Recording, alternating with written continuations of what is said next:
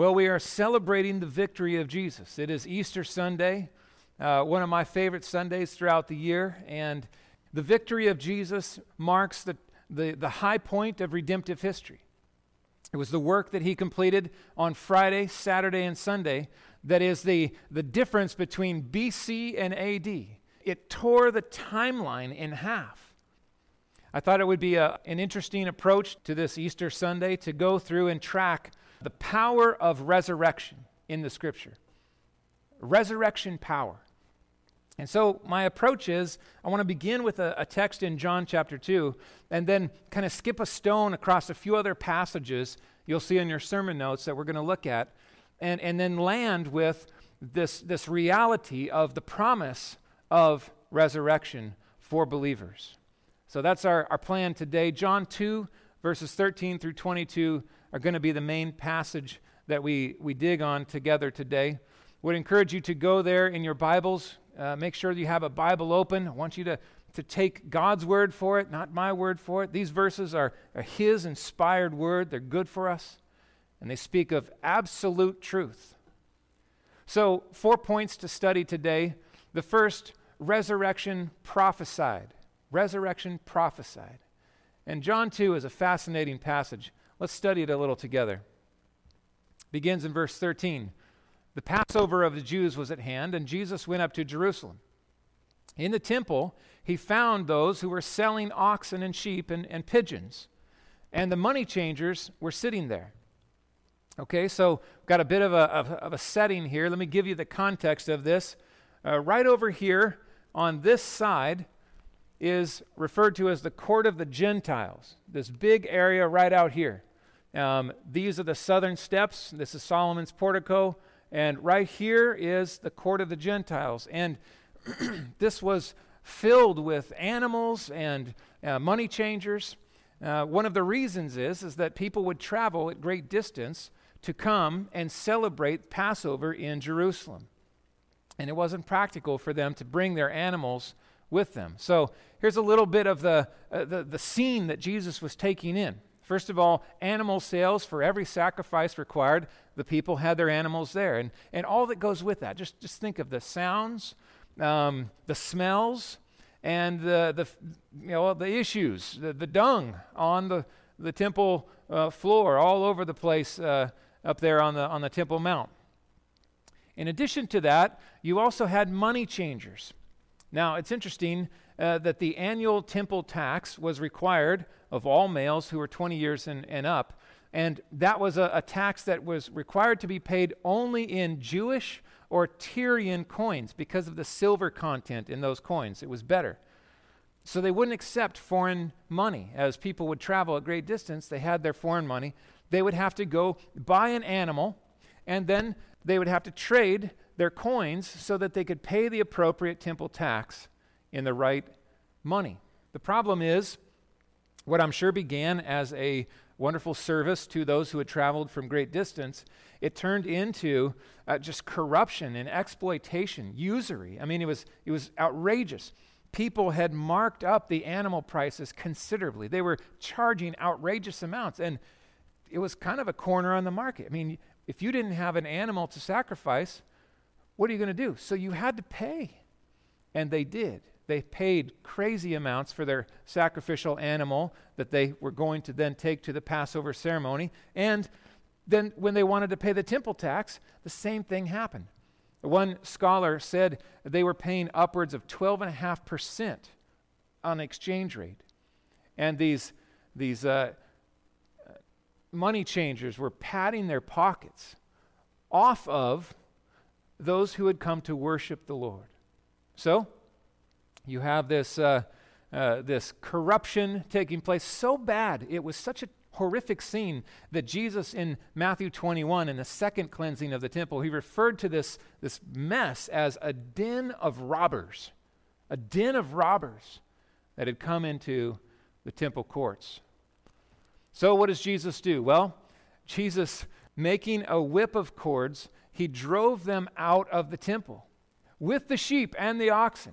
He poured out the coins of the money changers and overturned their tables. He told those who sold pigeons, "Take these things away. Do not make my Father's house a house of trade. Wow.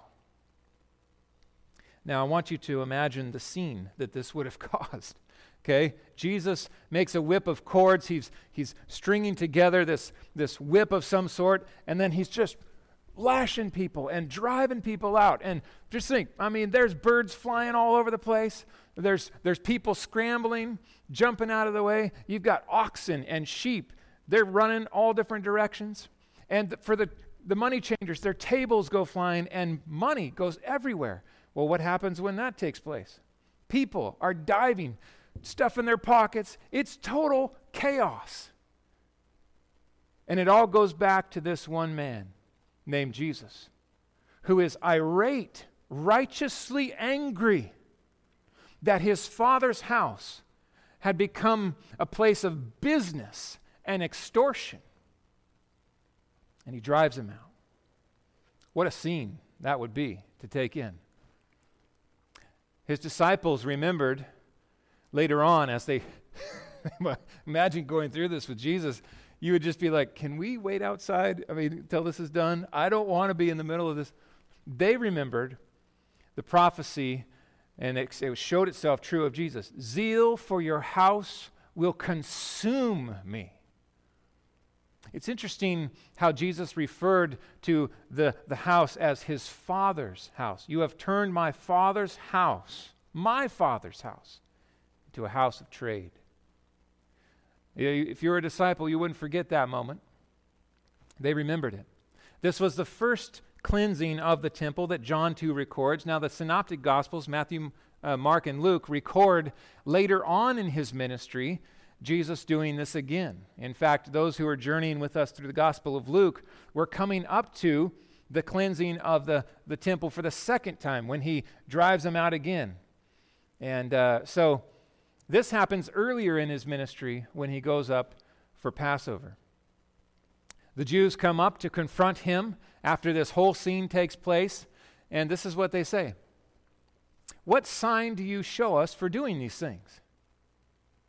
Jesus answered them with these words. Now, here's the heart. This is the words that I want to really dial in on today. Destroy this temple, and in 3 days I will raise it up. Then the Jews said, it's taken 46 years to build this temple. And will you raise it up in 3 days? What a fascinating interaction this must have been. In a sense, the Jewish leaders come to Jesus with this question. What sign do you give? I mean, who do you think you are? You can't come in here and interrupt this. You're causing pandemonium and chaos. What do you mean your Father's house? Who are you? What gives you the right, Jesus, to do what you've done? Jesus' words in response are fascinating, absolutely mind-blowing.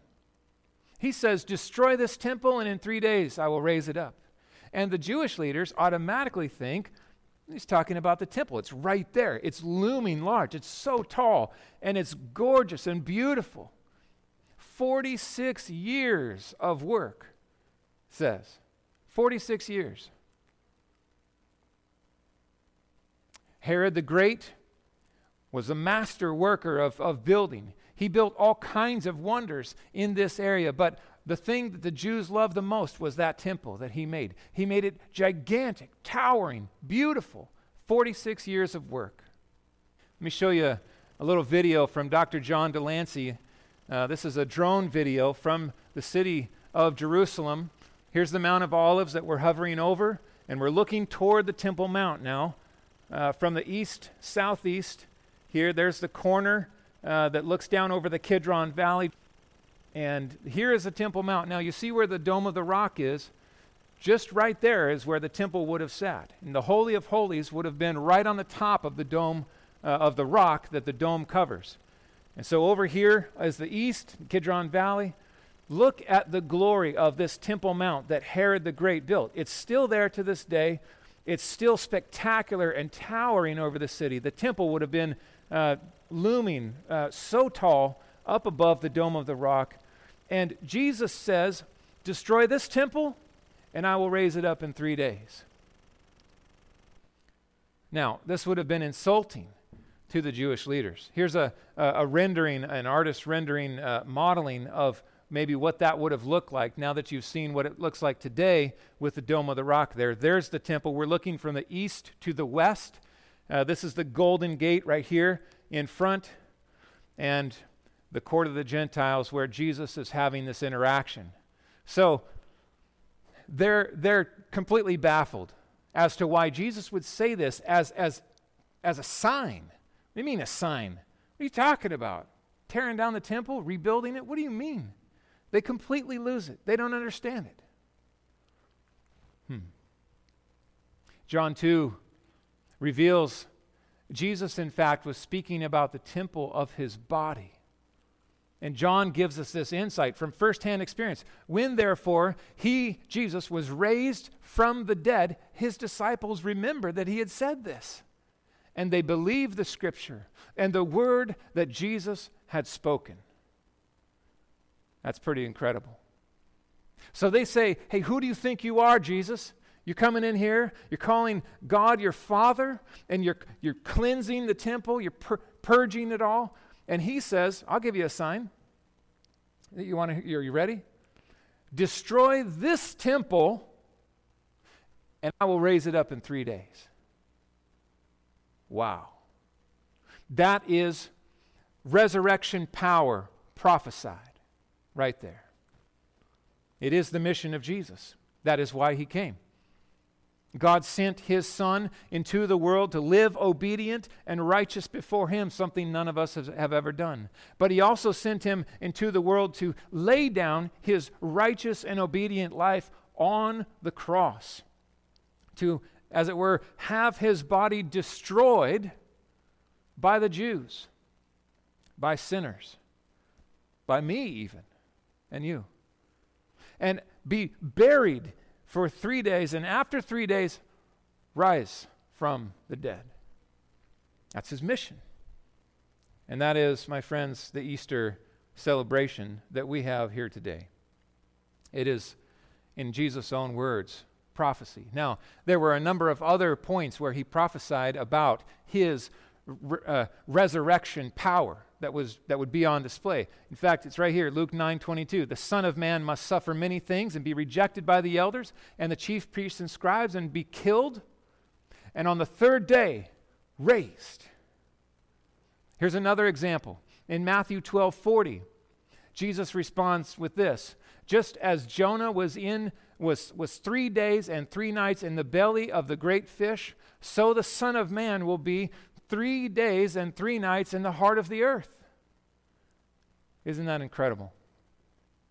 And another one. Taking the 12, he said to them, see, we are going up to Jerusalem, and everything that is written about the Son of Man and the prophets, by the prophets will be accomplished.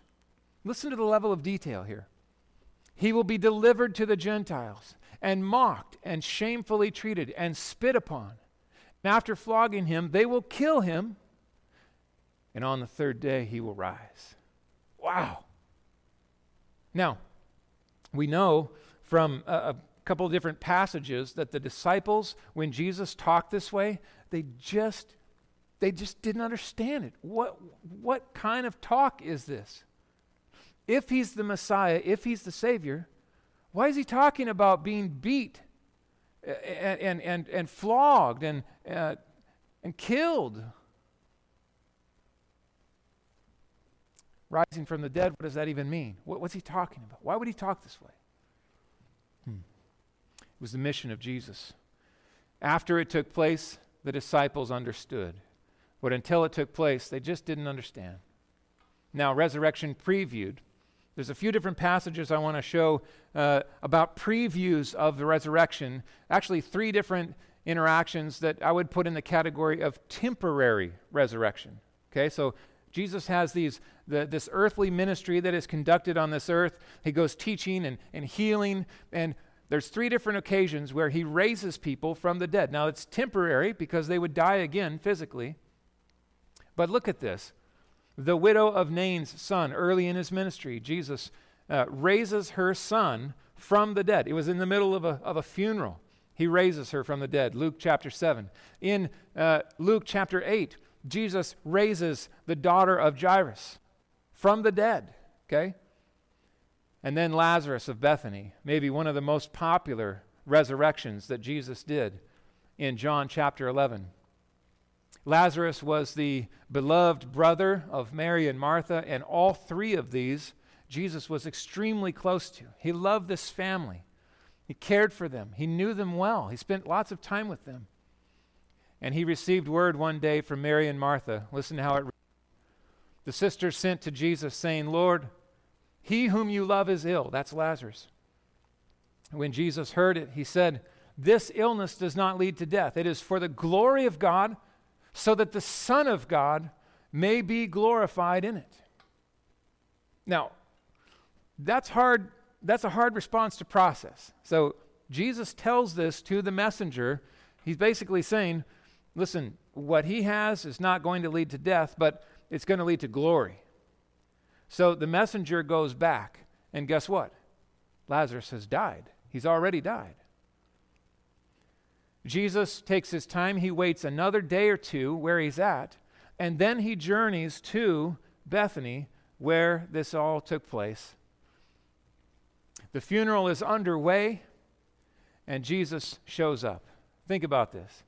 The death and burial of Lazarus has already taken place. He's already in the tomb. The tomb has been sealed, and at this point, they even said, it's 4 days probably, now that we're counting. They said, listen, he the aroma, the smell, he stinketh, as it were, right? I mean, 4 days dead. Jesus interrupts the mourners. Jesus weeps over the view of death and the grief of loved ones. He enters into that moment, but he knows full well what he's going to do. He has already said, this sickness does not lead to death, but to glory, the glory of the Son of Man. And so he goes and he stands in front of a sealed tomb where Lazarus is inside. Now, just a point here, Lazarus is not alive, okay? He's dead. He is not trying to find a way out of the tomb. He is not waiting around saying, well, I hope Jesus shows up because I can't really get out of this tomb. No, he's dead, lifeless. There is no life in this man. 4 days, dead. Jesus comes and he cries out with a loud voice, Lazarus, come out! And the man who had died came out. The tomb was opened. His hands and feet were bound with linen strips, and his face was wrapped with a cloth. Jesus said to the people there, unbind him and let him go. What's that like? I mean, do you know anybody who's been dead for 3 or 4 days? Are you hungry, thirsty?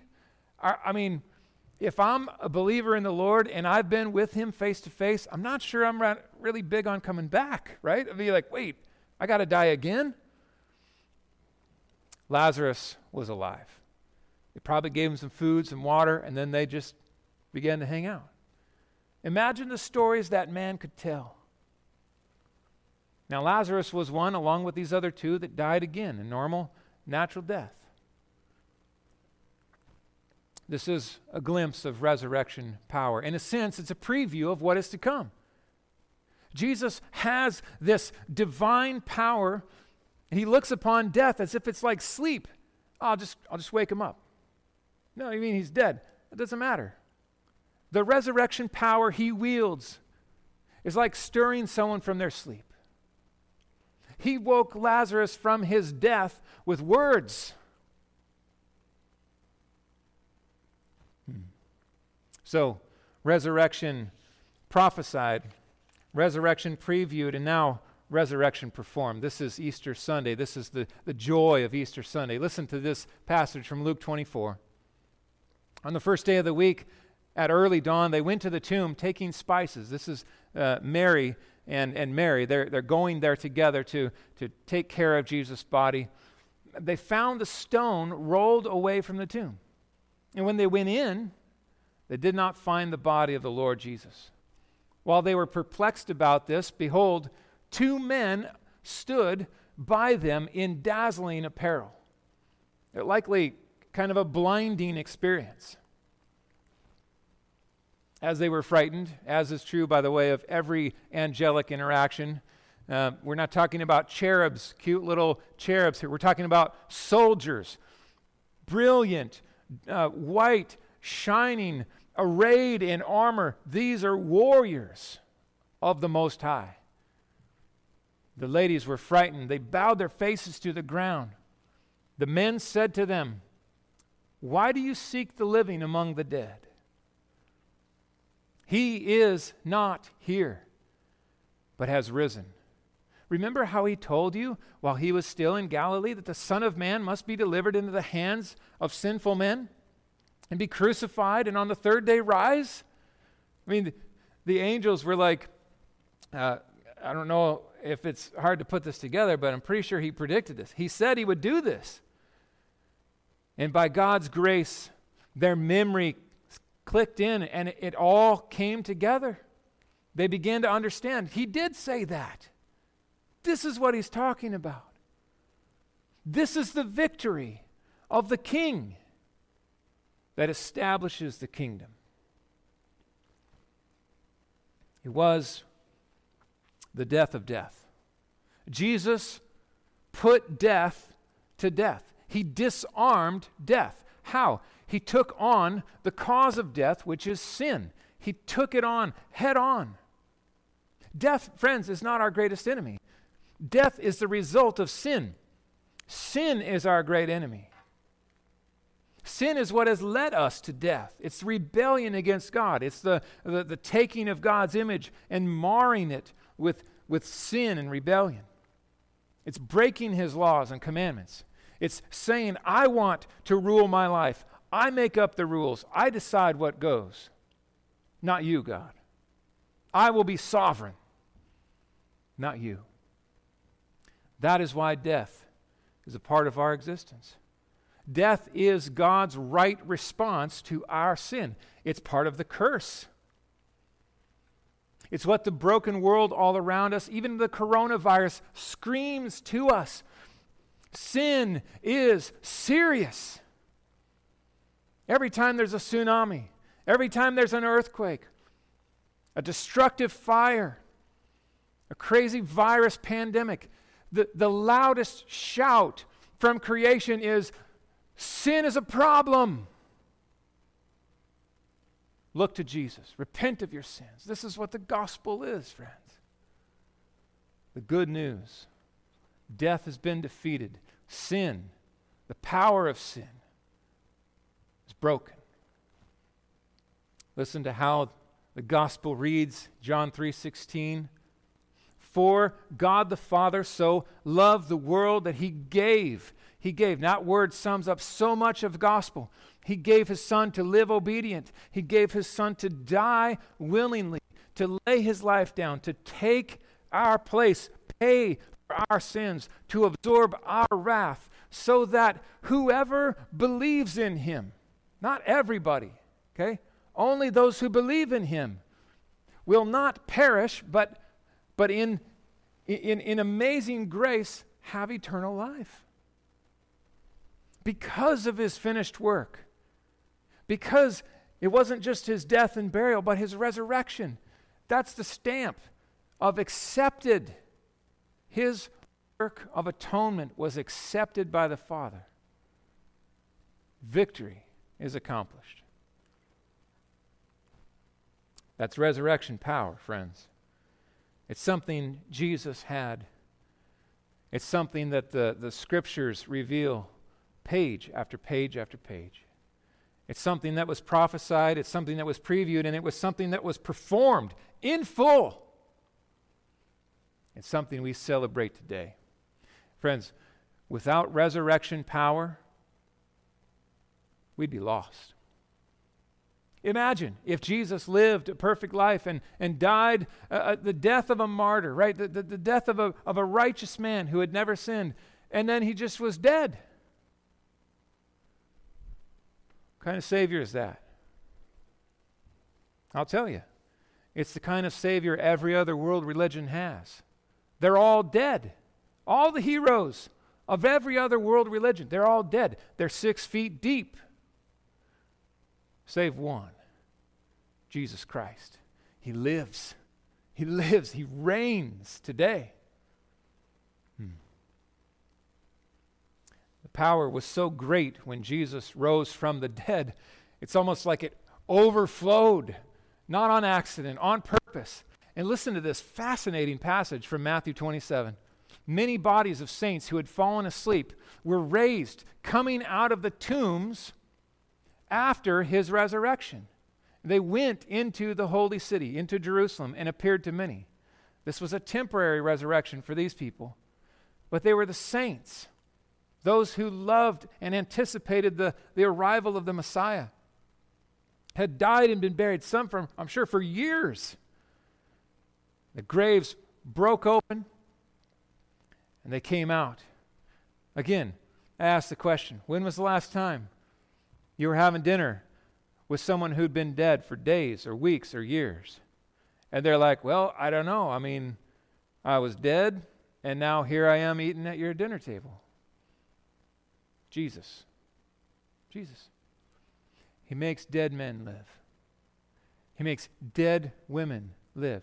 He makes dead people, dead in their sins, hopelessly unable to change their condition. He makes us live in resurrection power.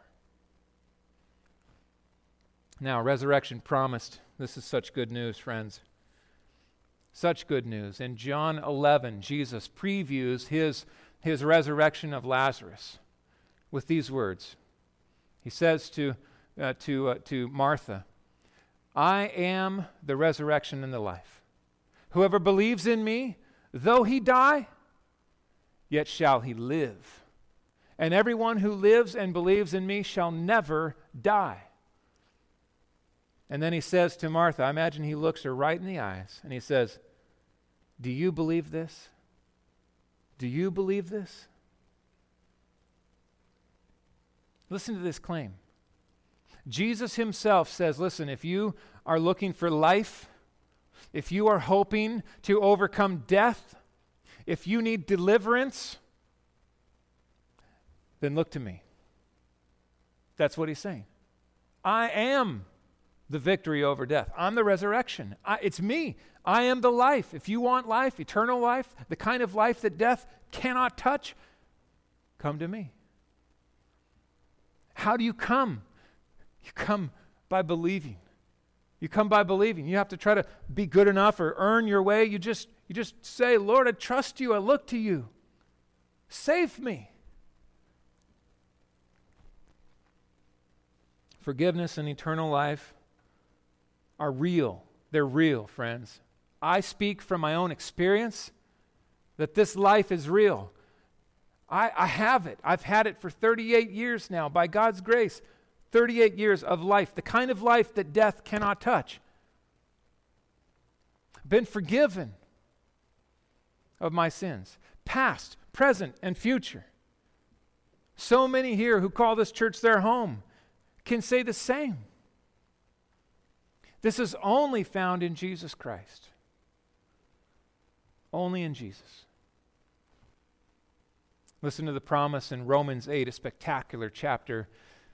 Paul says it this way, if the spirit of him who raised Jesus from the dead dwells in you, then he who raised Jesus from the dead will also give life to your mortal bodies through his spirit who dwells in you.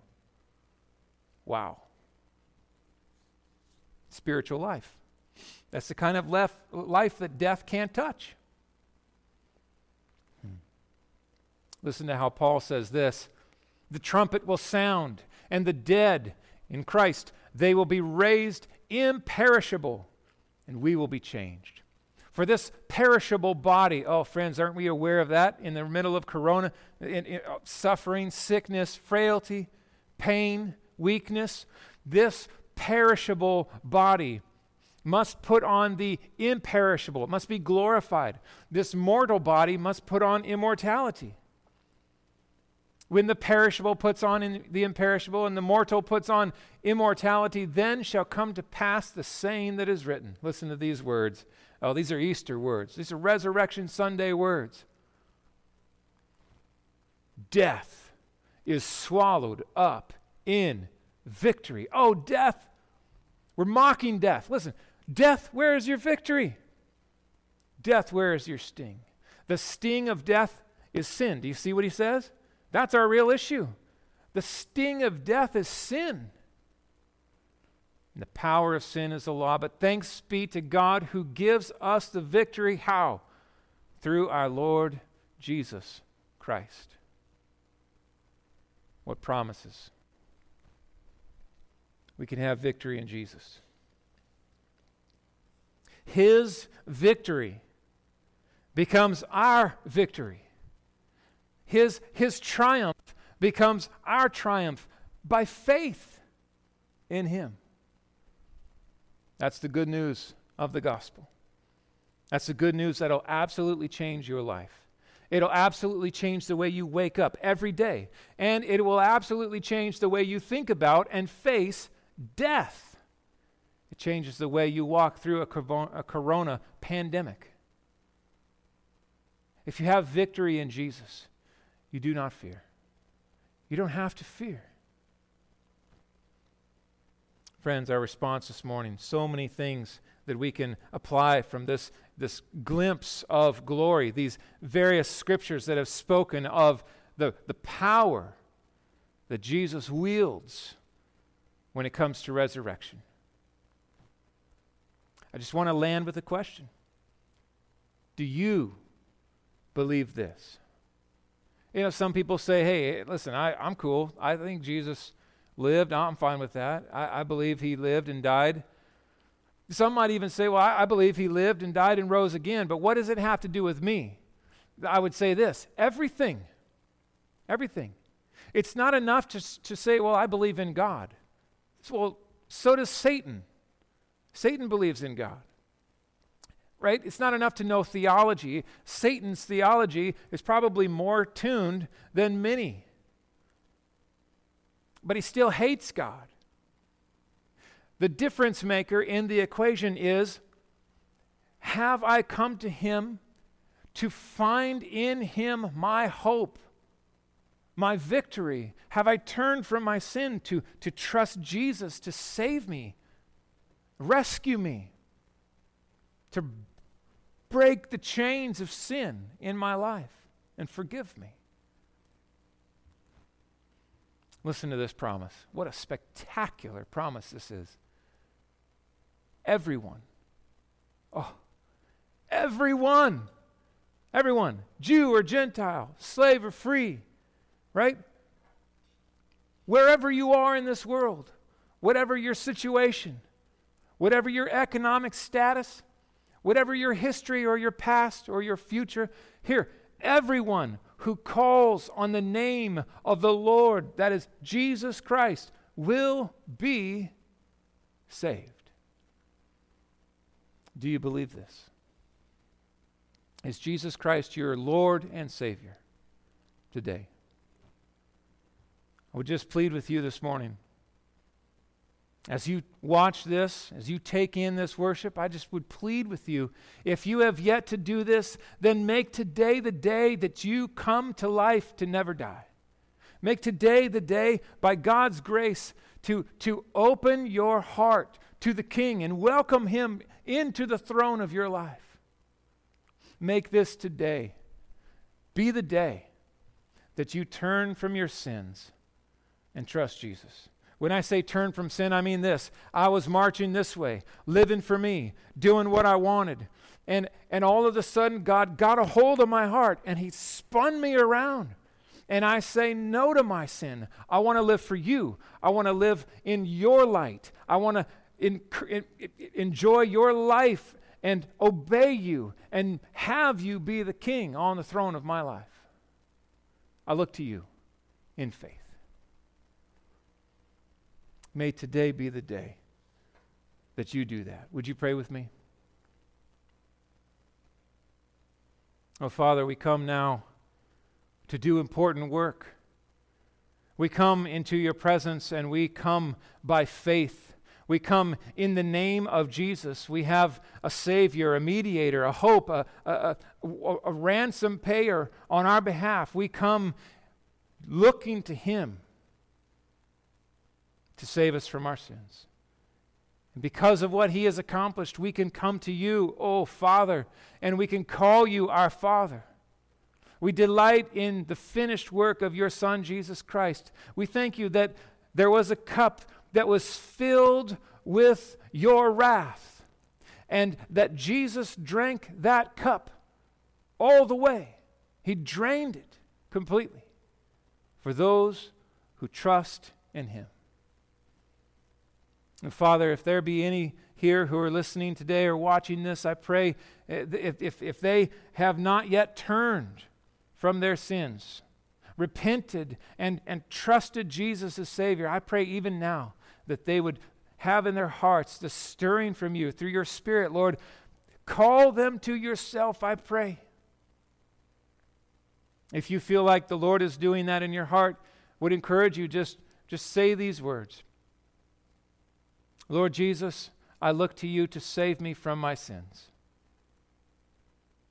I ask that your work on my behalf be applied to my life. I look to you to be the King in my heart, to sit on the throne of my life. Please save me today. I trust you. I will follow you.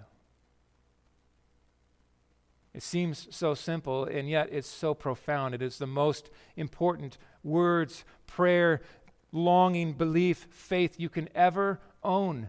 Those words, that change of mind, will change your life forever. Oh Lord, we delight in the good news that you have given today through the finished work of Jesus Christ. Thank you that our sins can be forgiven.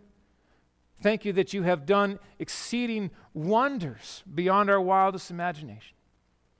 And Lord, for all those who look to you in faith and trust your Son Jesus, we long for the day when you will come. Whether we're alive physically when that happens or not, we know that resurrection power will be applied and we will be changed. And all those who have died in Christ will be raised. And Lord, we will be with you forever. Come, Lord Jesus, come. We delight in you. We look for your return. It's in your name we pray. Amen.